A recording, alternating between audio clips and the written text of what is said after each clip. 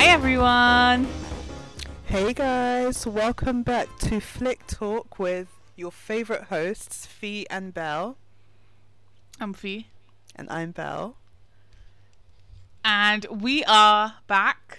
Thank you for joining us once again. If you were with us last week, you know that we looked at Princess Diaries 1, and today we'll be looking at Princess Diaries 2. So, The royal engagement. Exactly, the royal engagement. Sophie, would you like to take it away? Yes. So as always, I am going to do a little description of the movie. Okay, let me actually start off with first impressions. What did you think, Belle, of the second movie and the final movie? I preferred it to the first. I'm sorry, I preferred the first first Princess Diaries over this one. I feel like I feel like a lot are of you the people- same as well? Yeah. Even from, like, obviously, of course, as we always do, I'll dive into the critical reviews down the line as we keep on with the discussions. But yeah, from the critical reviews, I mean, a lot of people seem to prefer the first one over the second one. Yeah, definitely. I don't know what it is. I think as we go on, I think we'll find out what specifics, like why we prefer the first one. I just think this one for some reason dragged on to now watching back as a 20-something-year-old, like it's just dragged on a bit too much. Which I'm guessing is probably another reason, like we don't like it. But yeah, I am going to move on. I'm just gonna kind of describe the storyline for anyone who hasn't watched the second movie. If you haven't, why are you listening to this episode? Hashtag spoiler alert also. But yeah, and here I go. Princess Mia Thermopolis has just turned 21 and is supposed to succeed her grandmother as the Queen of Genovia. But Viscount Mabray, who wishes that his nephew, who is also in line to the throne to be the new ruler, reminds everyone of a law that states that an unmarried woman can't be made queen. And with the backing of Parliament, he opposes Mia's coronation. Queen Clarice Rinaldi asks that Mia be allowed time to find a husband, and she's given 30 days. But Mabray tries to do what he can to stop that. His nephew, Nicolas, I can't even, Devereux? Is that how he said it? Lord Devereux or something? I can't even remember. Nicholas has met Mia and they are both attracted to each other. But Mia, upon learning who he is, dislikes and doesn't trust him. But Queen Clarice has invited them to stay with him for the 30-day period to keep an eye on him. So, I think that's quite fitting, don't you, Belle? Yeah, I do. I think it covers everything fairly well. So I'm just going to move over to the kind of basic facts about the movie. As we know, this is following the Gary Marshall, I want to say trilogy, but I guess the better word is sequel. Yeah. Right? Yeah, because I think the third one's like on standstill because he unfortunately passed away, if no one's aware. R.I.P. R.I.P. But yes, this was directed by Gary Marshall, who also directed the first one. Produced by Whitney Houston and Deborah Martin Chase, as we mentioned last week. The only new addition, though, is let's do another shot because this is in addition to the whole Grey's Anatomy theme that we've been doing. The only new addition is the writers and the screenplay of the second one is by the ever so I don't even know how to describe her. Drum roll, please. I can't do drum roll. I don't know. Shonda Rhimes, ladies and gents. Shonda Rhimes, as we all know, legendary, the creator behind many heart-wrenching is the word that I'm going to use. Yeah. Series. For example, Grey's Anatomy that she probably Mhm. must have been doing at this time as well, if I'm not wrong. This movie was made in 2003, 2004, so I'm guessing, did Grey's Anatomy start before then and after then? I think Grey's was 2007. Okay, so then she was not. She probably Just like had before. an idea. But she also obviously has written Belle's favorite "How to Get Away with Murder," Mhm. which I still need to watch. And Oh no, she's sorry. also Sorry to Sorry, go on. interrupt, Fee. Grey's was 2005. so like a year away. That's fine. So she probably Yeah, I thought it was 2005 or 2007, and I went with the. I always thought it was Wrong 2003 because they had like really old music at that time in terms of like playing it on the Oh show. yeah. But yeah, I mean, so then there you go. They probably have started filming by then. Yeah. But yeah, Back um, then. Yeah. Shonda Rhimes, who's also made the ever so popular right now and trending series Bridgerton, Mhm. which are definitely kind of opposite spectrums in terms of Yeah. just, I don't even know what the word is, but like topics or like, I don't even know, the storylines, I guess. Yeah.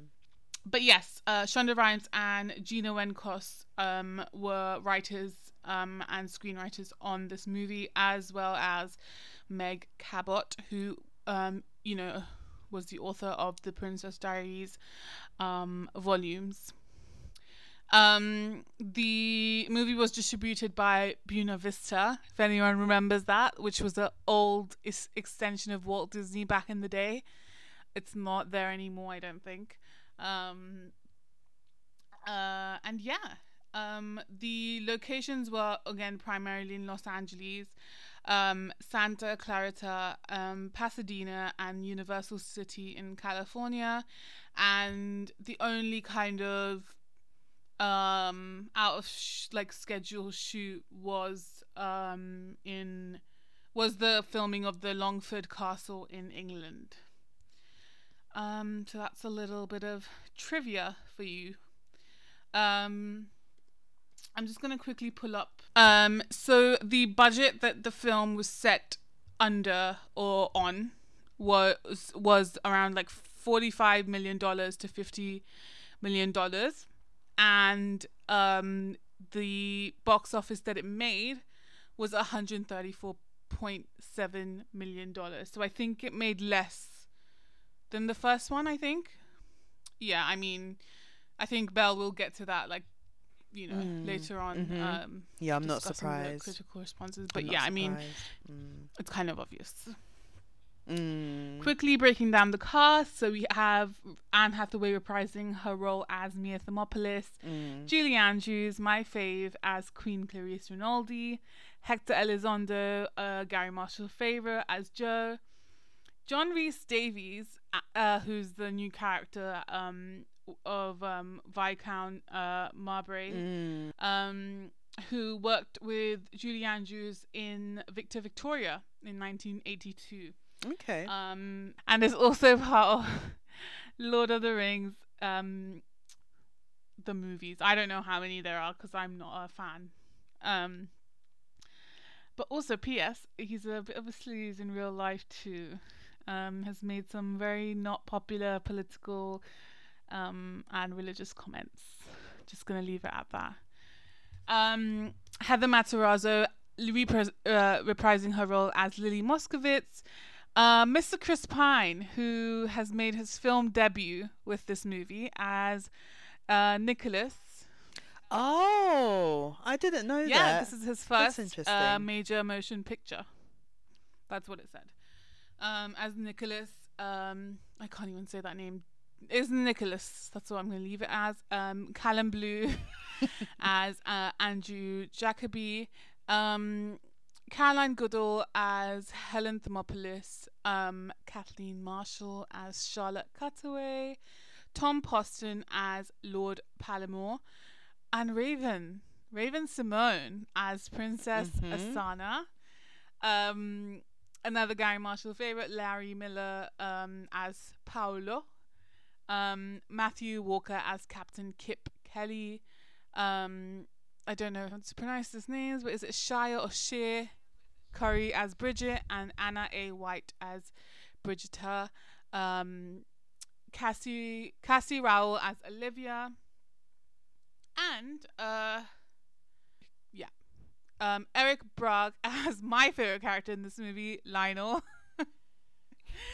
Sean O'Brien as Patrick O'Connell, Scott Marshall, who is obviously Gary Marshall's son, as Shades, Abigail Breslin, another Gary Marshall favorite, who was in New Year's Eve as the 15-year-old, as Sarah Jessica Parker's 15-year-old, as Carolina, Stan Lee, who is in a cameo appearance, Oh which my is goodness!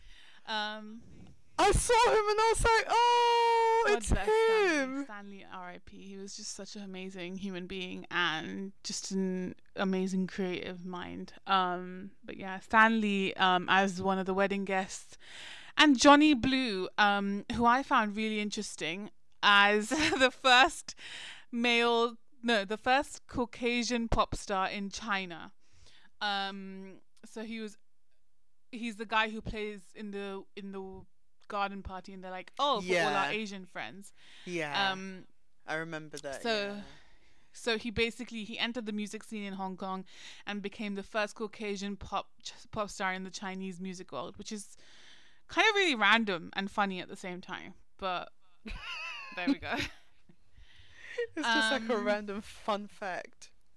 I have so many facts for this movie. I don't know how I found them. It was like mostly IMDb, but like so many facts for this particular, the second one. So hang on, I'm gonna try and get them as quickly as I can. Oh, okay. Okay. So the first fact: did you know that Julie Andrews performed her own stunt in the mattress surfing scene? I know. You know what?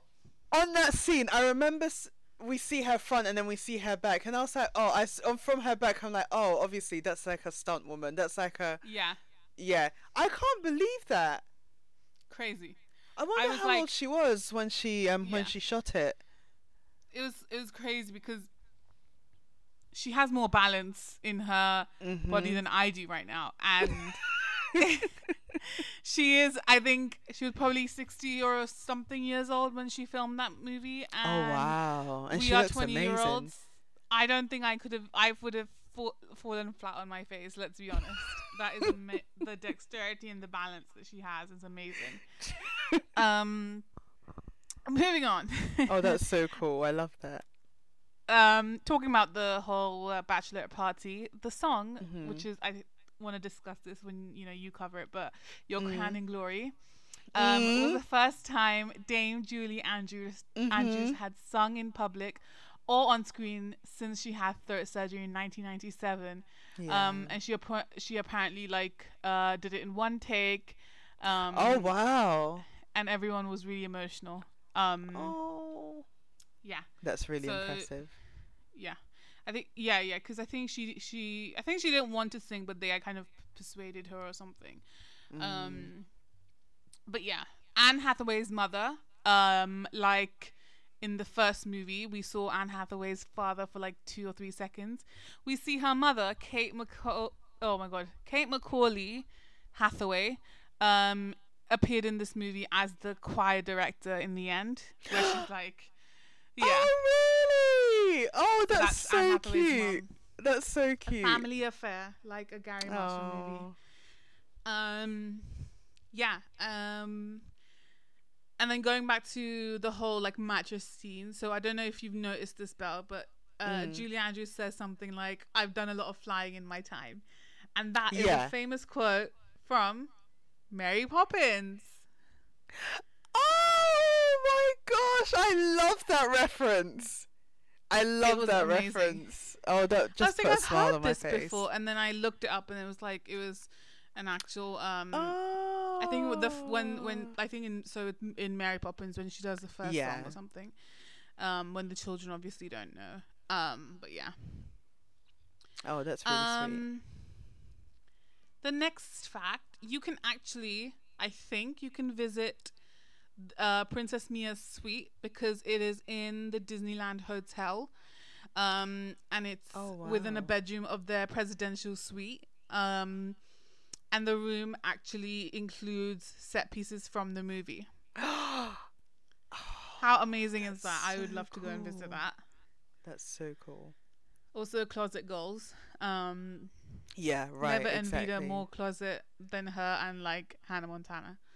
Do you remember that closet? Like all the shoes came out. It was amazing. All the jewels. All the Chanel. But yeah. Oh, so another one is Michael, who was in the first movie. Wasn't in this movie because, and I think so that she mentions it in the movie as well. So, in real life, Robert Schwartzman didn't do this movie because he was touring with his band. Oh. Yeah. And in the movie itself, like when she's writing in the journal, she says the same thing at the beginning. So she says, she says Michael is like going around the country with his band and stuff, which he really is. But yeah. I like that. Yeah, I really like that. That's cool. At the royal garden party, when Princess Mia asks one of the guests about her grandchildren, Lily, Charlotte, and Sam, those are actually the names of Gary Marshall's 3 grandchildren, and then 2 of them are the ones that picked Anne Hathaway for that for this role, basically, in the first movie. So again, it's always a family affair. Yeah. Speaking of family affair, when Clarice mentions nepotism should be in the arts, not in the plumbing, that's a reference to Gary Marshall involving his like family members in all his projects, basically. And I think that's why they came up with this that dialogue, basically. That's funny. It's really funny.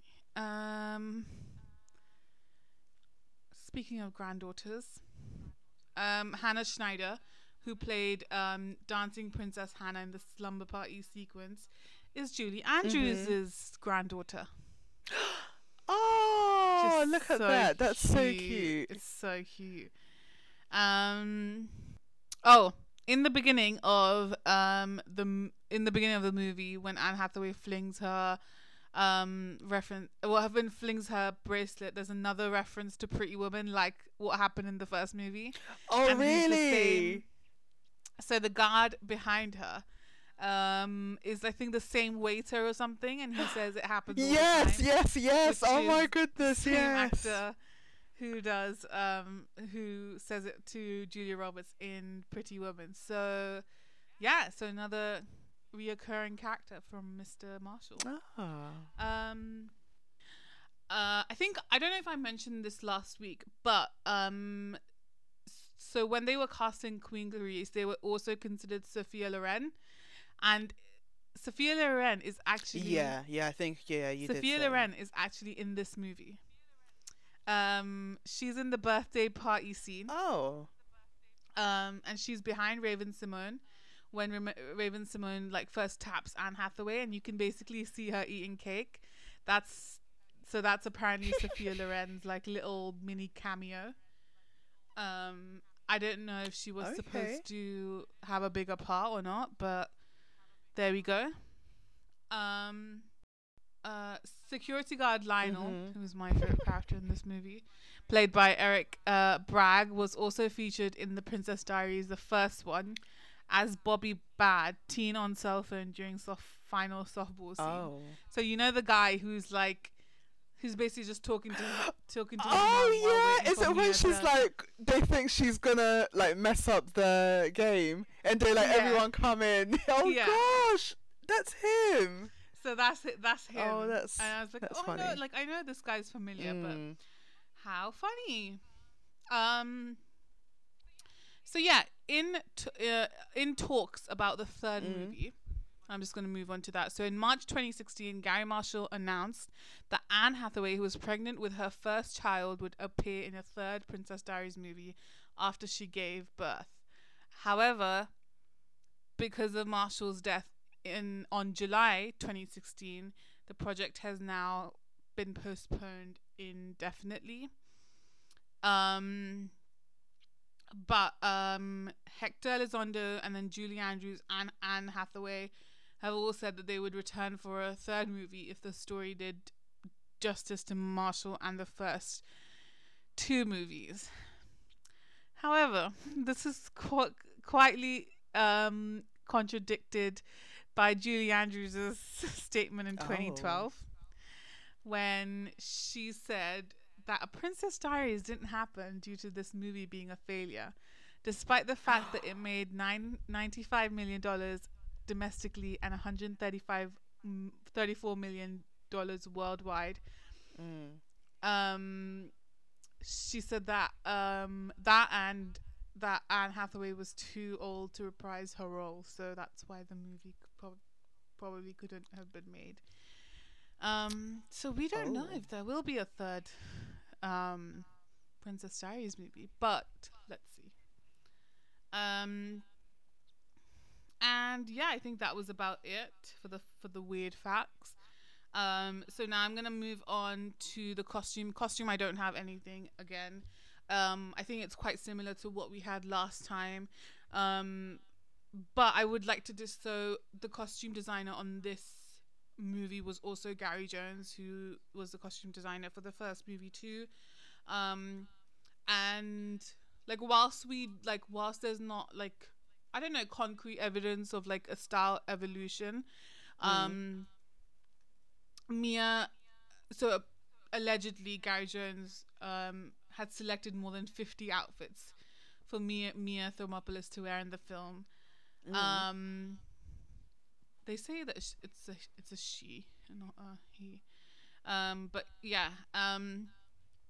And she also said that the dress worn by Mia on her 21st birthday was inspired by Audrey Hepburn's in Funny Face.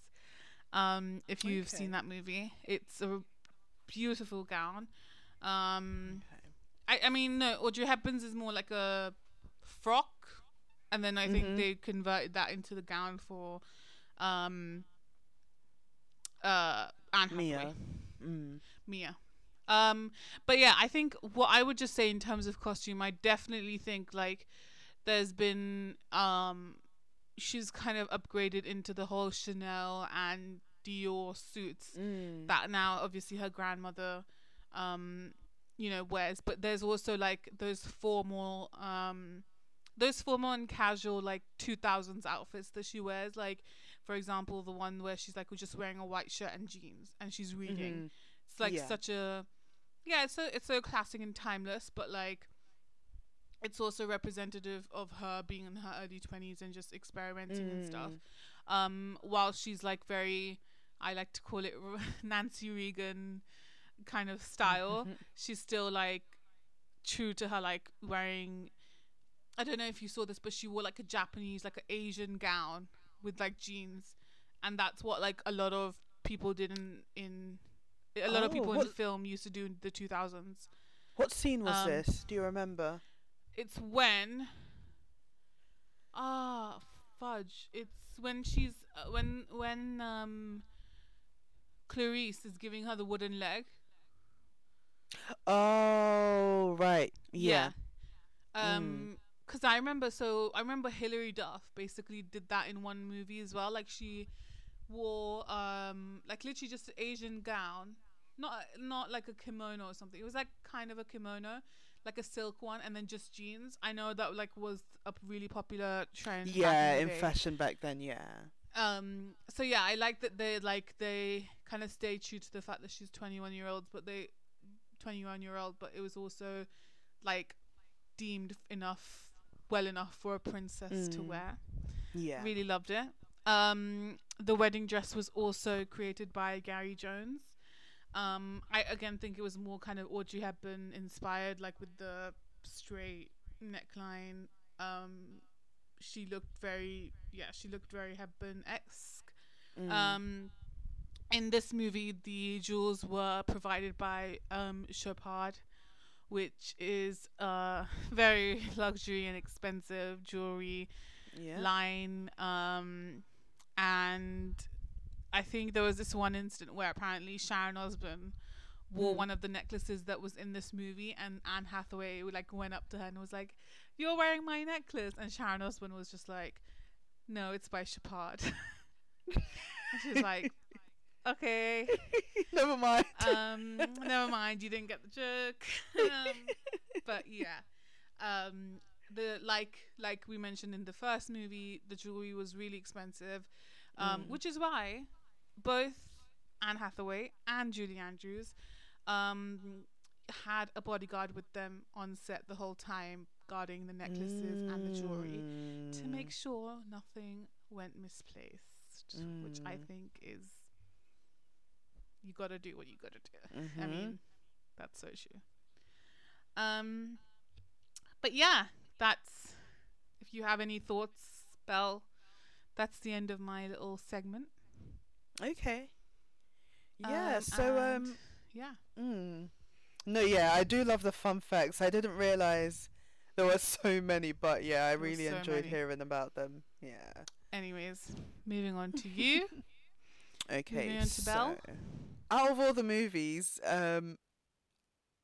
I think just like in last week's episode that we did, a lot of I recognize a lot more artists in this one compared to all the like previous movies that we've looked at.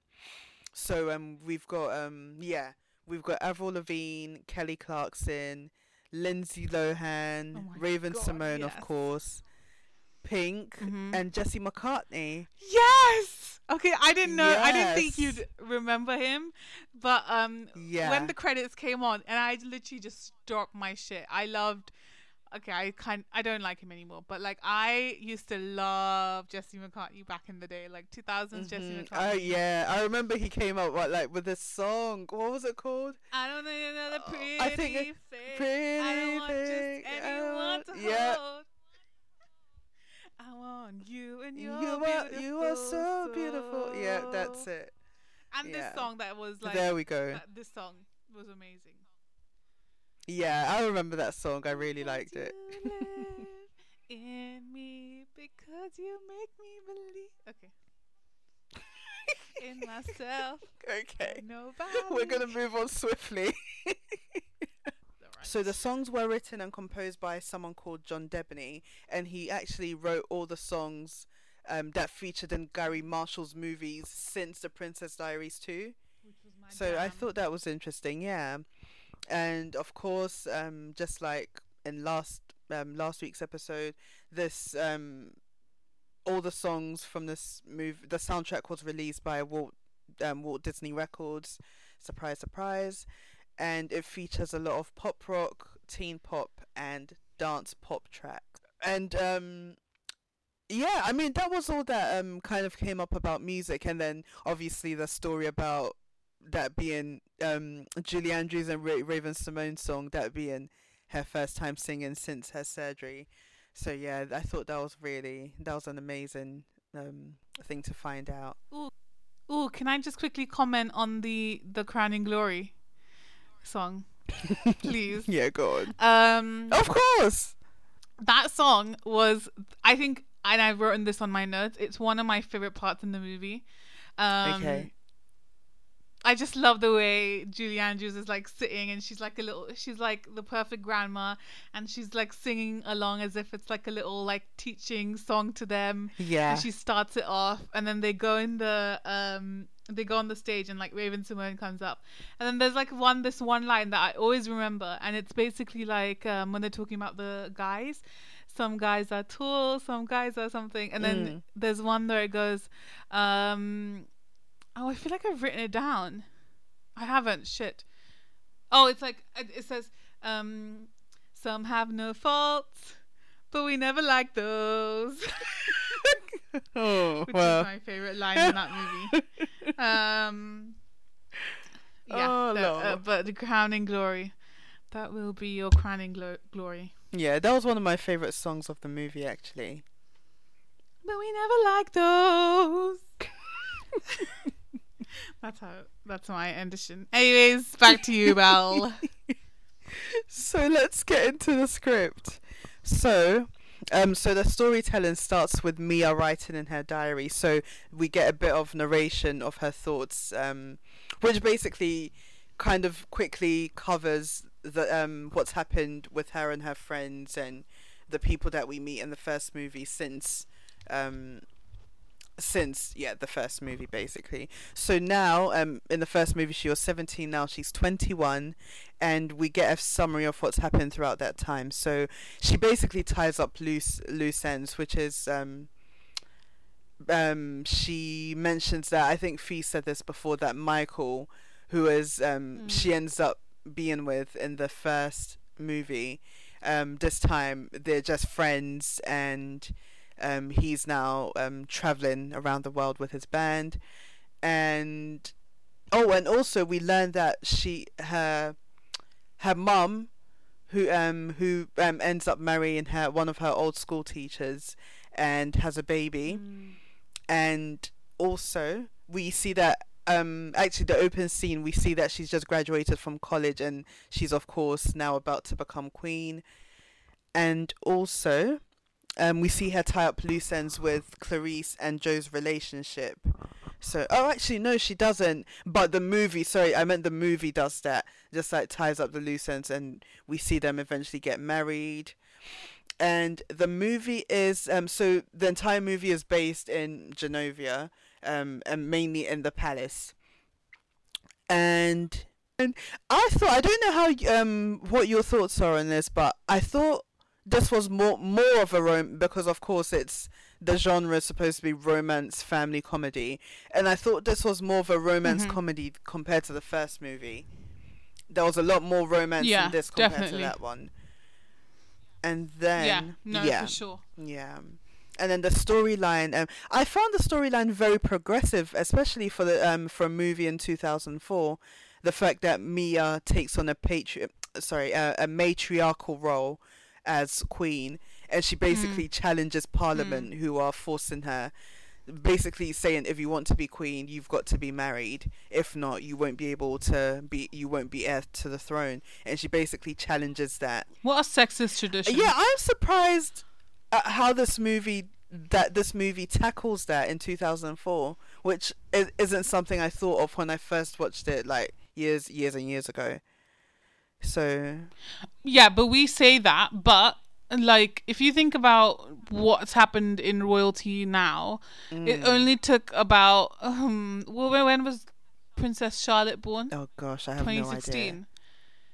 Or something. But up until then, like up until 2015, 2016, like a woman, like if a daughter was born, basically she'd have a lower right than if a male was born, basically. But yeah, so like I mean, we say that like it was improved in 2004, but like in the UK in 2016, that's when they like removed the law of a male heir like not undertaking a female heir. And yeah. Hashtag Genovia is the best. Get that trending. People could be like, what? Who's Genovia? I think Twitter will know when somebody starts trending Genovia is the best. They'll be like, oh yeah, I'm moving there. Princess Diaries. Yeah, they know. Come on. But we all know Genovia. So Mia manages to challenge the law that basically tells her she needs to be married before she can actually become heir to the throne. And basically they're telling her, you've got 30 days. I mean, it was sabotage. The Parliament was basically sabotaging her. So they were basically telling her, you've got the next 30 days. She's supposed to be queen in the next 30 days. So you've got the next 30 days to fall in love and get married, which is ridiculous. But obviously they had an agenda. So I did think this was a bit of an inconsistency. The fact that Nicholas makes a point of being born and raised in Genovia, and he has an American accent. Yeah, and so it's not even an American accent. It's like a weird British American accent, and also like he doesn't have any link to the throne. I don't understand how he's just claiming. That's what I think I have kind of now. Like when I was younger, obviously when I watched this movie I didn't think about this, but now I'm thinking about it. Like that's such a weak thread in the story, because if you're telling us, well, in the beginning of in the first movie as well, but if you're telling us that literally a line of Rinaldis have preceded Mia, and like Mia's supposed to be the next one in throne, how in the hell is this weird like out of nowhere person connected to the throne then? And then why does he propose, and why are they in love? Like, isn't that incest on some level? Like, what? It doesn't make sense. I'm sorry, Shonda. Wait, who? Nicholas proposes, you mean? Doesn't he propose? He propose in the end when she's like on the throne? No, I didn't. Does he? When she's like she's getting ready for the coronation, and he like goes down on one knee. Does he propose, or does he just say he wants to be in a relationship? No, I think he just wants to be in a relationship with her. I don't think he proposes, so. I mean, still, they're gonna do incest things. No, but they're not related. But that's my point that I'm making. That it's such a weak thread to think that if there is a line of Rinaldi, I'm with you. Why are you saying that this weird person out of nowhere has a link to the throne? Yeah, that doesn't make sense chronologically and to the story. So, yeah. Yeah. You're right. It's like a random family just coming and being like, oh no, actually, and it's like, yeah, let it go, please. Let it go, just Shonda, let it go. Yeah. And my favorite scene was when I think you won't be surprised at this, but it's a really cute scene when Mia gives the little girl advice from the orphanage. Yeah, I love the parade and scene too. She says, "Oh, you're a princess," and basically trying to encourage her and make her feel better. That was a line of my generation. Because these boys are like picking on her, so that was really sweet. What did she say? She said everybody's a princess today. Yeah. Or like you have something inside you that makes you a princess, and that was like a line something of our along generation. those lines. Yeah. That was really sweet. And now on to the critics. So Yay. I agree. I agree with the critics this time. We're not gonna fight with the critics today. We're not gonna fight with the critics. No. But it got a very, very, very, very average rating. Like everyone was basically like, this was average. But they scored it a 4.57 out of 10. And a lot of them seem to think there wasn't much of a story, and that a lot of the success of the movie relies on Julie Andrews and Anne Hathaway's charm and the general chemistry between the characters rather than the actual like storyline and the plot. And I agree with that. I mean, Julie Andrews herself agrees with that, so yeah, exactly. I totally agree with that. And a lot of critics thought it was too mushy, and it seems like their favorite word is predictable. This is too predictable. We saw what was coming. Yeah, a lot of them seem to have like the general idea that it was too predictable. A lot more negative reviews compared to the first movie. Yeah. And a lot of critique was also directed at Shonda Rhimes' writing and Gary Marshall's directing, because he apparently has a tendency to focus a lot on wealth and privilege, which I mean, Pretty Woman, I see that, but yeah, I guess so. Yeah, I guess so. Yeah, ish. People thought the decor looked too cheap. Didn't like the decor. Thought it was hideous. Hideous was a word used by one critic, and for the positive reviews, it was mainly that the actors were really charming, it was entertaining, and that was it. But yeah, for majority was just like negative reviews.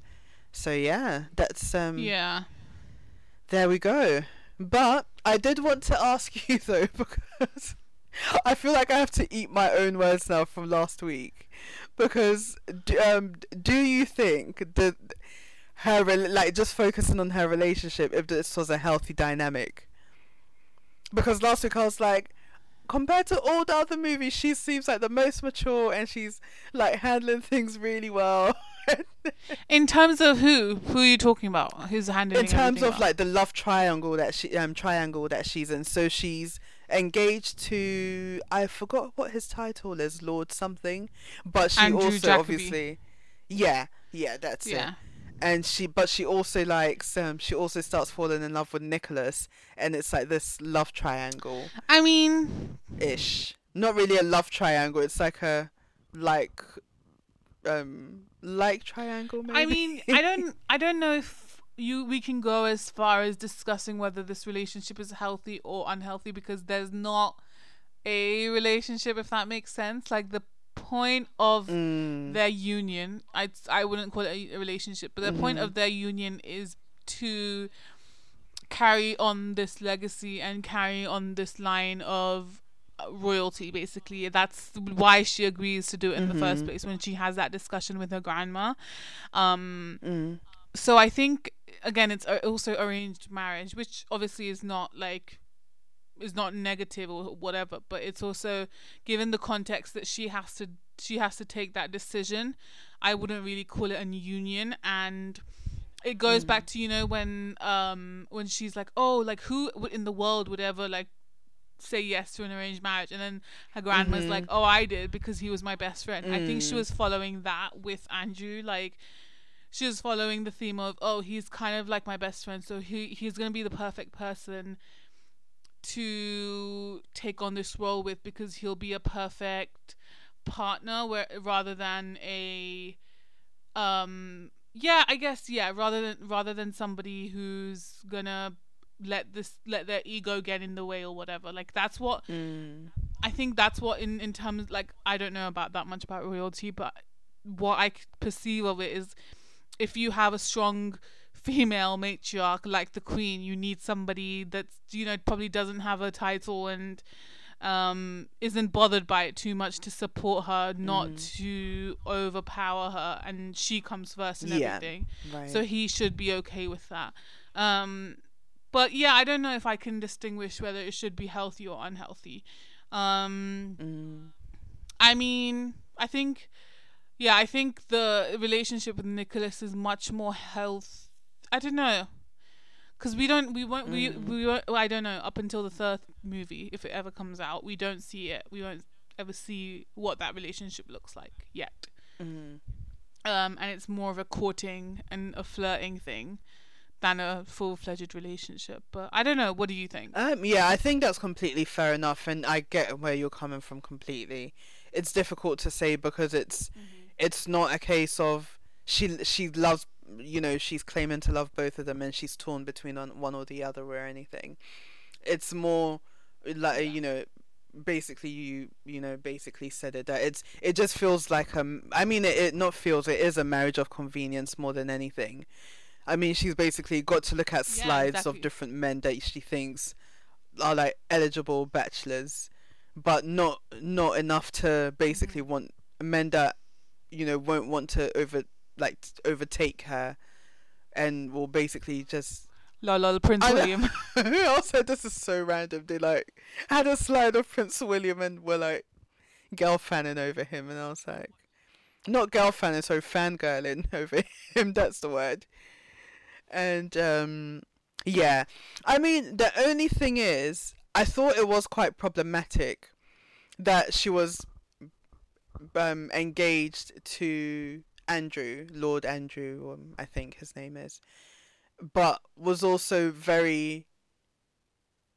wasn't too concerned about like kissing Nicholas and things like that. So I was like, yeah, I did think that was problematic. But on the other hand, you could also argue that her relationship with Andrew wasn't genuine. So, does that count? Which I think it's not fair to Andrew, but obviously, I mean, you could argue both sides, but yeah, I just think it's not the healthiest way in real life. obviously it's a movie, so you know, Yeah. we'll let it lie. But in real life, I just think it's just not a fair way to treat the other person, and an unhealthy dynamic. Yeah. Yeah, I think like that's about it. And then obviously we just like discuss the men because the men are such a massive part of this Mm. movie. Mhm. Um yeah, so Especially compared to last week. I know yeah, there's so many men in this movie. So how would you I don't I mean this is a really yeah, so how would you put like portray or define the men in this movie? Again, the men, we see men taking up like roles of father figures. I know last week, you said you thought Joe was more of a. I think I described Joe as some kind of father figure to her, and you said like more of a Yeah. grandfather figure, which I feel like it's interchangeable. It can be either one. Yeah, for sure. And I love Joe's character, and I loved when he was he like threatens the guy, and he's like, I have immunity in 40 something countries, Including Puerto Rico. Puerto Rico. I was like, what is the relevance of I was that? like, you go, Joe. Oh, I love the way he's like, Mhm. if you hurt my girl. Yeah, Aw. but I love that we saw So cute. we saw different characters, because in the beginning, obviously we see Nicholas's character evolve from someone who's like trying to tear her down and get to the throne, and he eventually, like after getting to know her, his like feelings change and he falls in love with her. But in the beginning, I feel like he's almost a mirror character of the guy from the first one, the one that takes her, at the beach, the guy that yeah, he's basically like that. Josh is almost like a bad boy character, and I feel like Nicholas is the grown up version of that. But I mean, he loves her in the end, though. No, but I mean in the beginning, Okay. we Yeah, we do see him evolve into like a nice guy, but in the beginning it's almost like a mirroring character of Josh in as an adult in a way ish. And then I feel like Andrew is kind of like a mirror image of Michael, in that he's quite Yes. sweet and he's the friend that she Yeah. feels like she can lean on and rely on. And he's even he even goes to the point of being willing to go through with it, knowing that this, they both know it's a marriage of convenience, but he's like, you know what, I'm not someone to back out and you basically disappoint you, so I'll go along with it. So I feel like he's a bit of, like, just like Josh and Nicholas, he's a bit of a grown up version of Michael ish in a Yeah. way. But I think the men are associated with power in this movie, and though it's obviously a coming of age, I wouldn't even say that, but though it's a very PG rom com, it does tackle with issues about like gender politics and how a whole Right, like yeah. load of men can overturn a woman even though she is the queen. I don't understand that, and that the power that men in parliament hold, CC every country. But like even I would say Nicholas and Andrew to a certain extent. So the men in parliament obviously have the power to overthrow the royal like the royal family or whatever, or the royal throne. If she doesn't find someone in 30 days. And also Nicholas being the forefront like option because he's a man and he's of the age and he's Genovian. That's all they need. They don't even need a freaking link Yeah.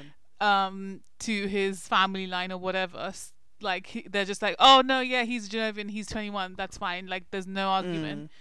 But also also Andrew to an extent, because she needs Andrew, or she needs to marry somebody like Andrew, Right. so she can continue to rule Genovia. And there is also this slight dependency, obviously not in the end, because that's the whole thing of like Mia leading them into the 21st century. That's what the issue is, and then not the issue, sorry, that's what the solution is, and that's what happens in the end. But yeah, this whole thing of men being a source of, or a signifier of power through most of the movie, and then in the end, Mia and Clarice, reinstating that no, women are the future. And yeah, honestly, I think some of the countries should probably watch this movie and learn, because women are the future. There we go. Women of color, all women are the future. So suck on that. Quite literally. Yeah, I think. I mean, overall, what? Oh, is it? I was just about to say, what would you rate this? And I was like, oh yeah, we haven't even got to the ratings yet. Yeah, this is quite been a short episode. So but yeah, I would. Do you want to rate it first, or I don't mind? It's out of 5, isn't it? I think we do this every week. Okay, let's just say we're doing it out of 5 now. Out of 5 or out of 10? The past few episodes have been 5, because I've just been listening to 5, 10, 5, 10, so it's 5 5 now. Okay, so I would rate this a I think I gave it a 4 last week, so I'll have to give this a 3.5, just because I feel like I've given other previous movies a 3, and I don't think it's as bad as some of the other movies, so I'll give it a 3.5. Oh, okay, that's actually very genuine. I was just gonna give it a 2.5, 3. Oh really? Yeah. I think you really didn't like it. I mean, no. I love watching it as like a viewer. In like, it's a really good. I was actually talking about like telling my friend that we were gonna put out the leap year episode, and she was like, and I was like, why do you love that movie so much? And she's like, it's literally a good bad movie to watch, and that's what Princess Diaries is for me. It's a continuation of a story that I love, and even though it's bad and it's like, there are genuine moments that are like really heartwarming and just really cute. So I do love that movie, but it's again a really bad movie to watch. And yeah, that's why I'd give it a 2 or 2.5 or 3 out of 5. Any last parting thoughts, Belle? Yeah, I just wish I think it could have been done a lot better, but I think this is just a trend. Like, you always have a first movie on a really good high, and then when the second movie comes around, like, of course people compare the two, and I feel like it's always the case that people tend to lean more on the first movie than on the second movie. And I will say that this movie has more jokes, and I think it's a Shonda Rhimes ism. Yes, it has a lot more comedy. Like the two girls that are her was it her chambermaids or something? Her maids in waiting or something. Or her maids in waiting, her maids in waiting, yeah. So I thought there was a lot more comedy in this. Yeah. Yeah. Like the one part where I started laughing was actually, I think, because I told you I love Lionel, the character. But like the first time Lionel is like with Joe, and Joe's just like, he's sticking to me like Velcro, and like he goes to the Queen, and he's like, he seeks a appointment with you, and the Queen's like, right now, and then he's like, Lionel's right in her face. Yeah, he's like, I would give a bullet for you, and she's like, although. She's like, some interns don't even want to fetch tea with me. My tea. So that's quite unnecessary. But I love Lionel. Also, Lily had some really funny jokes. Like the first time she meets Nicholas, and she's like, I'm Lily Moskowitz, official best friend. I don't like you. So I like her in this movie. I mean, I think everyone will agree. I think so. I hope. Yeah, but I prefer her in this than in the first one. I also like her relationship with the captain guy, and when they first meet, she's like, what if everyone talked like you? But goodness. Yeah. And Sophie, I don't know if this is something that like came to mind, but we had Sandra Oh last week in Princess Diaries 1. Yes. We have Shonda Rhimes writing Princess Diaries 2. Yeah. And we have, was there another link? Oh, and then we have Julie Andrews narrating Bridgerton, which is the link between her and Shonda Rhimes. Yeah, yes, so I completely forgot that. Yeah, Take so a I was like, shot oh my of this gosh. Grey's Anatomy Shonda Rhimes theme. That is So going look on at in our that. It's podcast. honestly, it's like full circle. I love it. circle. Love it. But I wonder who's in the next movie that we're gonna do. Mhm.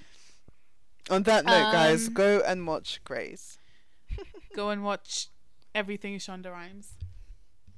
Oh yeah, one thing I'd like to mention. Genovia is really a melting pot because of all the different honestly. accents in that Honestly. one freaking country. So There's inconsistent. Scottish, there's French, there's God knows what else. It's like American English, like everything in that one little country. But yeah, Genovia is a melting pot. Another reason to move to Genovia.